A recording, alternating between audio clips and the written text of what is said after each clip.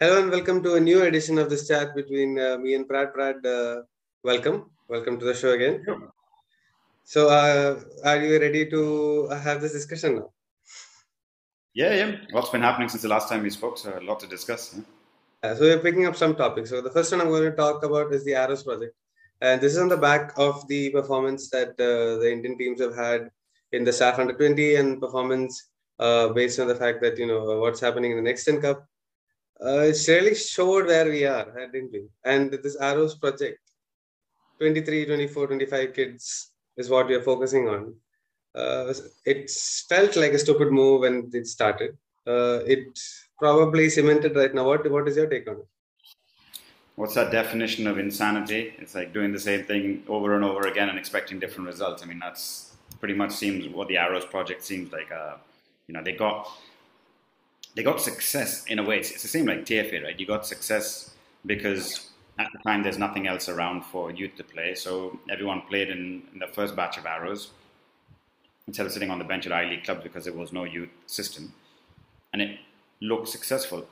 But then over time, if you're going to take just a select group of players and keep the same group of players training all year round, it just doesn't make sense. First, it's not an incentive for any clubs to start their youth development. I remember the first batch with JJ and Dika, I think, came over from Pune FC and other clubs provided their youth players.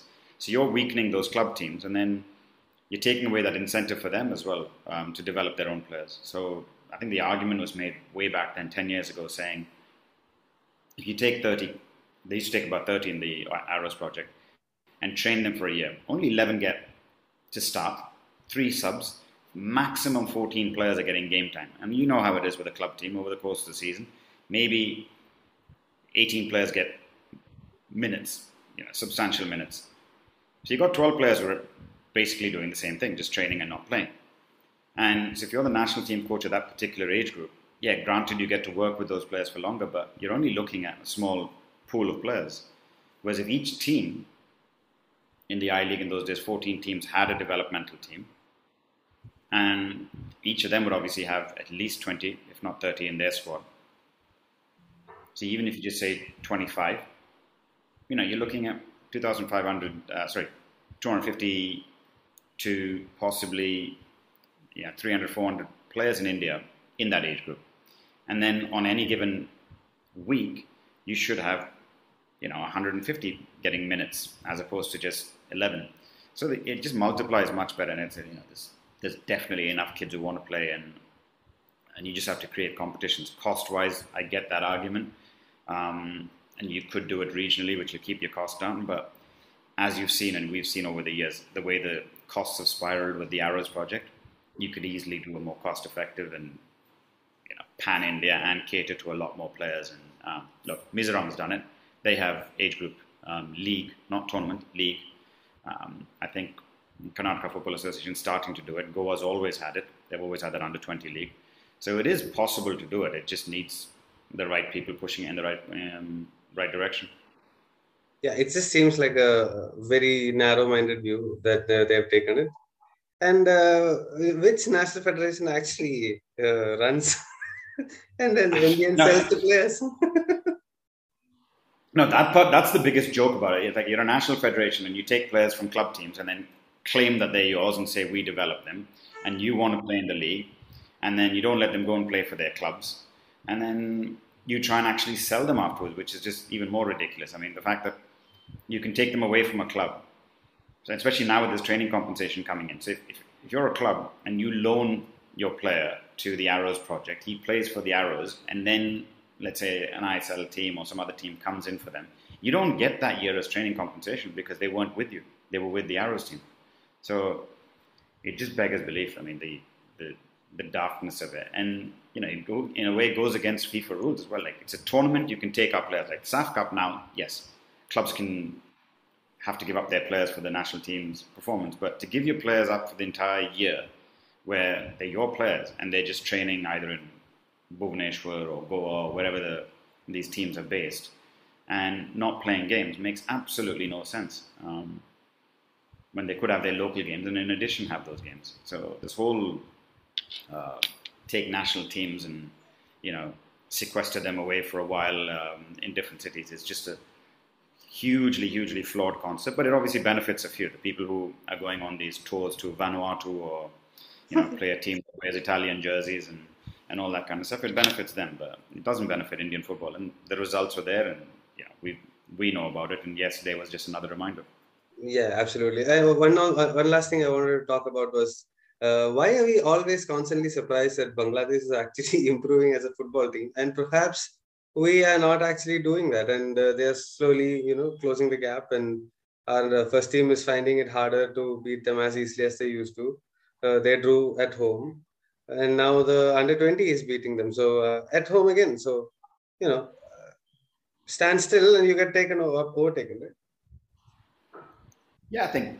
Look, I haven't really followed Bangladesh football as much, but I mean, just from what you've seen in terms of some of the clubs are investing quite heavily. Their leagues is reasonably competitive, and they give a fair fight in the AFC Cup, their club teams, and SAF Cup, their senior team, is reasonable.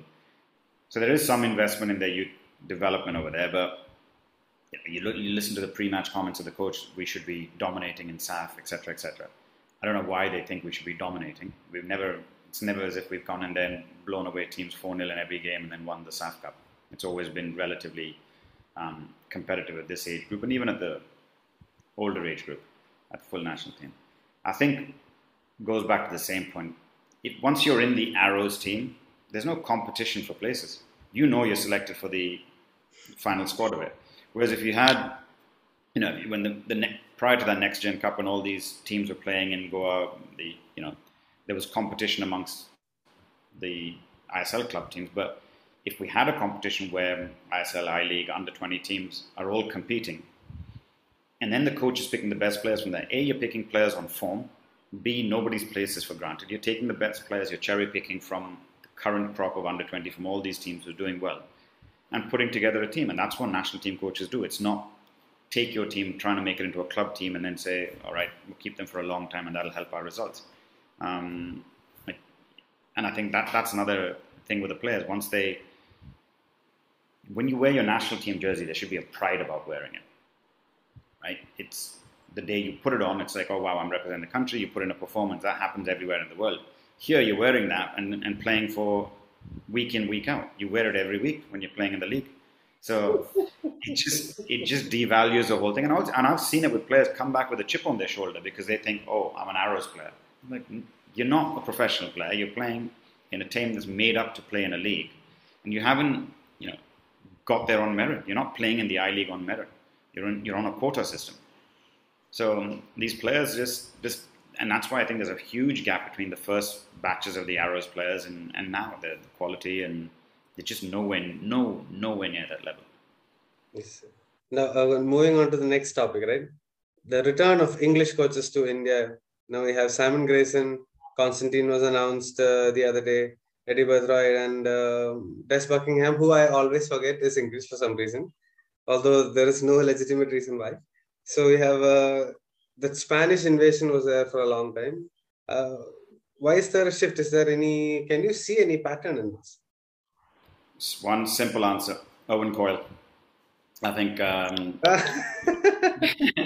it's as simple as that. Owen Coyle won the league with Jamshedpur, and immediately probably there's owners thinking, right, that's the way that suits our Indian players better, and whatever, the usual myopic thinking is that's the way to go. He's Scottish. Yeah, so but they got it wrong. Yeah. No, British. I mean, he represented Ireland as well, so let's just go with British Isles, UK. Yeah. And I think it's just, look, I think when you're a club team, you should be recruiting your coaches on merit, not on nationality. That shouldn't even be a criteria of that. The only thing I'd say and a positive about that is language. Obviously, they can communicate better with the players than possibly some of the Spanish that we've had in the past. That said, I mean, I think if you look at the current crop of Spanish coaches in the league, the likes of Peña, Ferrando, they're all Gambao and Manolo. Manolo's excellent. I mean, I think the way he communicates both with his players and externally with, whether it's media, whether it's management, etc. I think that's a big factor because it's difficult when, as management or with clubs, you can't have that relationship with the coach. Or similarly, if players can't go and approach the coach because there's a language barrier. And if you look at it this year, I don't think any of the coaches will have that problem. Looking at the interaction which the Chennai coach had, haven't heard much from the Northeast coach, but obviously Ivan was there last year and that's no problem. So I think that communication is a huge factor. So if that's the rationale behind it, then that's fine. But it's more than likely the English coach or British coach won last year. Therefore, let's go with that. Because a few years ago, when Spanish coaches won, there was an invasion of the Spanish. And I think the other reason also could be that when the Spanish coaches came in, they brought in a lot of Spanish players, and that's actually bumped up the prices. There's a huge inflation in that Spanish player market. So maybe to try and diversify and get talent from different parts, that could be one of the reasons as well. So I think this could be a controversial opinion. I think there is a lot of talk about, Constantine coming back and how that's going to be a great thing for Indian football because he knows Indian football. But I honestly think he'll have a big challenge. Not just because East Bengal is run a little bit haywire, but also because he can't pick and choose the best Indian players. Yes, he can get the foreign players in, but you can't be a defensive-minded coach because more or less most teams are level here. So there's going to be a lot of questions. This is my opinion. You can change. Well, I've got a question for you. When he was national team coach, did he pick the best Indian players? No, he didn't. But for most part, the only player he didn't pick, which I thought deserved at that time, was Thogisim Hoikip because he was scoring the goals for Pune. And it ended up with us having a fight at a press conference. Not a fight, like an argument of sorts, where he said he's not tall. And I think Hoikip is 6 feet tall. So, he maybe didn't pick the best players on form. No, if you look at when he was in charge of the national team, he got a lot of criticism for not picking players who were on form or fan favourite players. He picked players that he felt were fit in his system. Like he picked the Bikash Jairus, he picked the Halicharans, he picked the etc. of the day, who a lot of fans would possibly not have picked, and it was players that suited the way he played. So the argument there could be that he knows how to get the best out of limited resources. And he's not necessarily one that wants those kind of flair players. And I think if you look at, as a club, one of the biggest problems East Bengal had in the last couple of seasons, defensively, they were quite poor. And if he can fix that problem and he recruits good foreigners, he might actually, they might not be the sort of standard all right, wooden spoon contenders. And I'm curious to see. I'm actually interested to see because people have labelled him as a certain type of coach because with the national team he played a certain way. Now with the club team, how it'll be different, how he chooses to play, because league games are different than, when you're playing not to lose to try and keep ranking points or to keep that record, etc. But let's not forget, it's the same guy, same coach who 4-1 against Thailand, playing somebody like Ashik Kuranyan up front as a number 9. You'd rather see some bold decisions like that with him using players and knowing how to use Indian players and get the best out of them than, maybe seeing Ashik as left back, which some other coaches have done. So, give him credit. I mean, until halfway through the season, I would judge, but I actually think he'll do well, and he'll probably be the second best coach that East Bengal have had in the last 5 years. Who was the first best? We'll see at the end of the season if I'm right or not. But I do think that he will be decent, but I think living up to the performance that he delivered at the national team level could be a problem because that's the person that you'll always compare him with. This is the guy, and then if he doesn't do well, you're suddenly like, he can't do well despite having all the foreigners in the team. He could pick this, blah blah blah blah blah. All that narrative will come. And look, Kolkata clubs, it's very difficult to sustain if you're not winning, as we've seen the last 2 years, especially. Yeah, and I think this year with the crowds being back, that's a huge factor. You've got, the opening game in the Durand Cup, which I don't think he's taking that game. That's going to be, that's going to be against ATK Mohun Bagan, and then you've got the league games, and hopefully they don't schedule the derby so soon, because in the last couple of years they've had the derby too soon for a team that's recently formed. I think it's a little bit because Bagan will obviously be playing AFC Cup, Durand Cup, all these kind of things. So they'll be quite, they'll hit the ground running by the time the league starts. So I think it'd be fairer if it's a bit more spread out in terms of the derby isn't within the first month, ideally. But let's see, scheduling is a whole separate thing. So. Yeah, I agree. Derby should be a little more in so that there is some meaning, much more meaning than what it should be. Yeah. Especially with the crowds and everything like that. Like it'll be huge this year. That'll be the proper derby one time. So, so let's talk about the second division. Brad, I know you are very closely associated with it. So it's not really a division now, is it? No, that's why it's a bit of a confusing one at the moment because teams that have won their local competition, like obviously Temples have won the Goa Pro League, FCBU has won the Bangalore Super Division, I think, if I'm not mistaken, Peerless won the Kolkata League. Or it was Mohammedan last year. But those are the teams that are eligible to play in the second division. So you start the second division as all winners of thing. These are teams that have probably won 18-game leagues to get to the title. Some states, it's probably just finished in a week. You have 4 games, you finish and you won your state league. That's how Rajasthan won, right? I think 7 games, right. 11 days or something. Something like that. And your Himachal one is similar and all these ones are similar like that. So then you compete in the second division and now they're talking about saying it's going to be home and away, it's going to be a proper second division, it's a league. Now, hope so.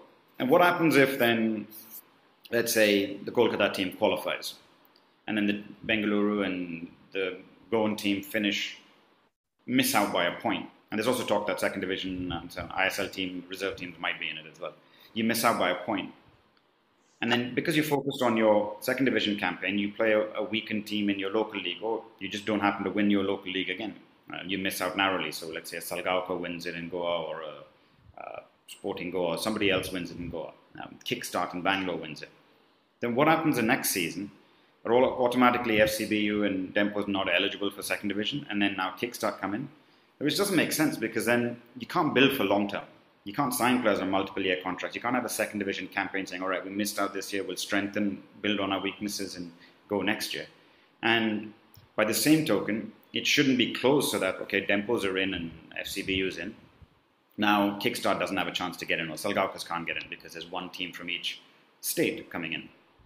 And in some cases, not even the city dictates the whole state, like Mumbai in Maharashtra or Bangalore, for that example, in Karnataka. It shouldn't be that way. If it's a league, and just like how sporting merit comes into it, if these are the teams in the second division, let's say there's 10 teams this year in the second division, if there's sporting merit that another team has done well in their local league and they can sustain it, they should be allowed. And then the second division is a league. So these are the teams that are in that league year in, year out.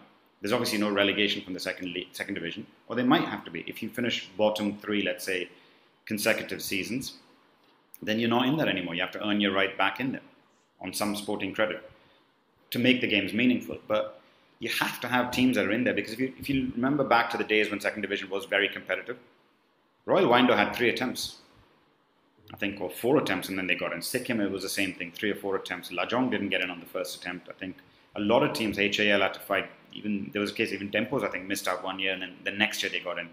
So if you want to make the second division a meaningful league, you have to take into consideration that it has to be a league and not this tournament format, because it can't be qualifying tournament. That's because then it's just a lottery, and then clubs can't build for the future. Why do they call it the league then? Because obviously, very clearly, as you said, over the past few years, it's been a tournament. Like the winner, all of them go play one time. So you sign players for that, especially, and then you don't play the same team in your local leagues most of the time, especially if the local league doesn't happen at the right time, which is also quite interesting. So a lot of money is also wasted in this whole process, right? Yeah, and it suits the teams that can put together a team just for their local league. So you put together, as you said, 7 days or 11 days, 4 games, win your local league, continue on, and then play the second division qualifiers, as they call it. Last 2 years, okay, they've got an excuse, COVID, so you have to be in bubbles, etc., etc. But this last year was a farce because the second division qualifying, or for the I-League qualifying, finished after the transfer window closed. And then the same team was going to get admitted into the I-League that season. but they started before the transfer window had opened. So Rajasthan played the first game with seven players because they didn't have players registered. So it's a farce. So you have to have a proper season for the second division that starts. Let people know when it's going to start, because the transfer window is going to close in about a month's time. Yeah. If you just suddenly announce it in November, what are people going to do? They're going to say, "Oh, okay, we can only sign free agents." So it kind of weakens the whole structure of the league. You can't loan players from other teams that may not be getting games in the ISL or I-League. Or everyone will then say, "Please, can we delay it till January because we haven't got players?" So you delay it till January, then it becomes at very best a 5-month league. But you can delay it for one season, saying, okay, this year, but next year you should clearly state, next year we're going to start on whatever it is, whether it's July, whether it's September, whether it's some, clearly state when you're going to start the next league so people can sign players on longer term contracts. It's great for players to have that stability. It's not great for players to be like, oh, you're given a contract which states till the last day of the league. And then if the league is 1 month, they only get paid a month. That's not right on players either. So yeah, it is a pretty hodgepodge, let's say, version of running that league. Let's hopefully we'll hear more about the COA thing later. So hopefully something will come out of it, and we'll have a calendar. Which that's today, right? That's today. The announcement. Yeah. So what are you expecting? I think they might just shove it down people's throat with some changes that FIFA has suggested or AFC has suggested. But yeah, I think they will shove it down the whole thing, and fair enough, whatever works. But yeah, we had a long discussion with Ranjit Bajaj about this, cross-questioning him. So let's see what comes out of it. So I'm just going to throw this. We hadn't discussed this, but I'm just going to throw this because it just popped in my head out of the left field. Yesterday, I was seeing this thing in on Twitter. There was a clip that said one of the foreign commentators, whoever that was in the Next 10 Cup, told that Kerala Blasters is the biggest club in the country. And a lot of people are talking about it. I think they lost 7-0 or something. Yeah. But whatever, that's irrelevant. I mean, we discussed that in the first question. But nevertheless, it brings me back to the question, like, what do you think is the biggest team in the country? And it's your opinion, right? It's not like and I'll say my opinion as well. So that if we get abused, we are both abused. Yeah. I mean, I'm not, it depends what metric, obviously. Like, look, when you say big clubs in India, the first ones that pop to mind are the Kolkata Giants, right? Those 3 clubs are your big clubs because of the history and legacy. That's one way of looking at what they've achieved. And you start racking up their trophies, then obviously they win that argument. If you use the modern day parlance of which are the big clubs, then obviously, your City Group teams and, I think Bagan at the moment are the big spenders. They can get the biggest players. If you look at as an Indian youngster, where are the big money players going? It's like whether it was Apuya last season to Mumbai, or Ashik now, and other Ashish Rai going to Bagan. So that's where the money is. Now, something that I'm not a big fan of, but this whole social media side of it, but you have a social media battle, there's only one club that's going to win it, and that's Kerala Blasters. And so by that rationale, yeah, they're the biggest club in India, because you disagree, who are you going to get trolled the most by? Probably like fans from that club.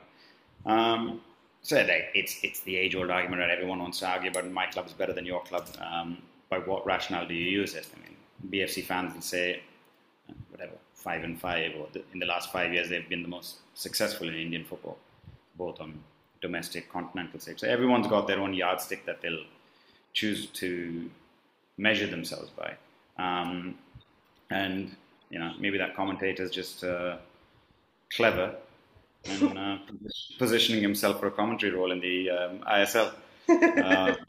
So could be that, mate. You never know nowadays. It's just, we think it's just a flippant remark, but it could be just chuck a little seed in there. Let's see if it grows. And absolutely. That's the way social media seems to be at the moment nowadays. And perfect. If you get 100 likes and one that tweet someone put up saying, "Oh, he mentioned it's a Premier League commentator." It's not like it's a Premier League commentator. Some guy commentating on a game that's happening at a youth training ground, right? I mean, it's great. Yeah, look, if it makes you feel better that you're the biggest club in India, great. But it takes away from the fact, and it's a good way to hide the fact that you got pumped 7-0. and they took their foot off the pedal, Spurs. And that's They Spurs were under doing 18. rainbows. Those Yeah. kids were doing rainbows. Like, imagine if you would see that in our field. We push that guy and say, shut the fuck up and don't do this anymore. Yeah. No, and it was just because it was too easy for them. I mean, but that's what I mean. What's what? Hopefully, the takeaway from that is you realize like 16 and 17-year-old players in those countries are significantly better, but we just have to deep down and go why, and it comes down to the age-old thing. They play more games. They have more games. Yeah. Unfortunately, these lads, they played a little tournament that happened in Goa for a month, and then just been training a little bit and expecting to compete against players who play 40 games a season at the very, very least. Yeah, for 5-6 years. Yeah, exactly. Or longer. I mean, those boys who scored those goals, the guy played the most minutes in under 16 last year. He was one of their best players in 2021. So they've been doing that since the age of 8. So you're looking at close to 10 years where 40 games, they've played over 500 games in their lives.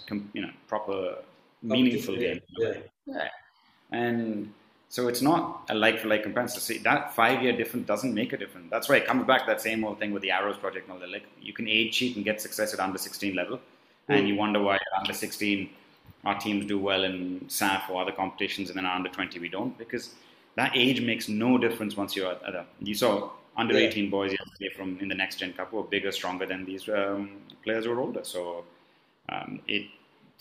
that levels out. So that advantage you gain is so short and so pointless that we have to start fixing that. So that's the bigger issue to be addressing rather than, my club is bigger than your club kind of thing. So I wrote an article on age fraud recently, so everybody can go check it out on my Twitter feed. But there's some funny stories of brothers and all going and doing the TW3 tests to show the rest of a 13-year-old. The younger brother goes and does it. Now, the bigger issue isn't the players. I think it's the coaches because people who enable it are the ones who need to be taken into task, and we're not. And I haven't seen a single coach get done for it until you start banning coaches. We talk about it on coach education courses, but everyone just nods their head and agrees. And you've got guys on your coaching course who are ex-players who've all done it themselves and will criticize others, but won't put their hand up and say, my coaches did this to me as well. I mean, how many ex-players have come and spoken up and said, my coaches at this academy did that, or my coach at that academy did that. There's guys in the national team setup who are coaching the next generation who themselves have changed their age or changed their name they couldn't change the birth certificate, so you get your younger brother's birth certificate. Yeah. Right. And now they're in charge of national team programs, or assistant coaches or head coaches of national teams, and they're not putting their hand up saying, at least put your hand up and say, listen, it was wrong in those days, that's what we did, and we shouldn't do it. But that's where it comes down to the accountability, and if you don't clamp down on it with the coaches, it's never going to stop. Yeah, I think Menon might add is technically 1 year younger than he actually is in terms of records. But that's just random because his father forgot what his age was when they put him in school. So he said, he's this thing. But yeah, again, he never played anything at any level, so that's okay. Coming back to this biggest club thing. In my last 5 minutes, I've thought really hard about this. And I think at this moment in time, I would probably say Mohan Bagan. I know it's difficult to say because, the ATK combination and people are unhappy, blah, blah, blah. But they're winning titles. They have the history to back it up. In the last 10 years, probably BFC and Bagan are the two. BFC probably is the number one, but Bagan was the number two. So, and right now, they look like a better team. They have the fan base. They have the trophies. They have the history. I think that's who I go with. Yeah, and I think for me, if you look at national team players, right, which team, if you look at the likes of Liston, there, Manveer, Ashik, now Ashish Rai, Amrinder's there. I think Vishal Kate's just joined. You've got players, it's stacked with national team level players. And so if you're a young player coming up, it's almost like you're aspiring, I want to play there because you want to play with the best players and compete against them. So, and some of the best foreign players in the league are also playing over there. So definitely from that perspective and all that, I think they have to be up there. And look, the truth again is now this year crowds are back. I think their games will be absolutely packed and sold out if they do everything the right way and make sure that they look after their fans. I think Bagan will just be the team that everyone will be looking and watching out for this season. Yes, so that's my stamp. Okay, so that's who I think it is. So anyway, I think this is the end of the discussion we have. We'll have a few more controversial topics or discussions where we can sort of butt heads a little bit going forward. Hopefully, we'll have more things when things start happening, like the Duran Cup or something starts happening. So Sure. thank you. Maybe we'll get some others. Maybe get Ranjit or Orca on or something, or Yeah. Richard butt heads a little bit more. Absolutely, yeah. But Richard is difficult to butt heads to. He's a very affable guy. But Orko definitely we can butt heads. Yeah. So. All right, mate. Thanks, Sandeep. Thank you. Okay, see you. Hey, I've got a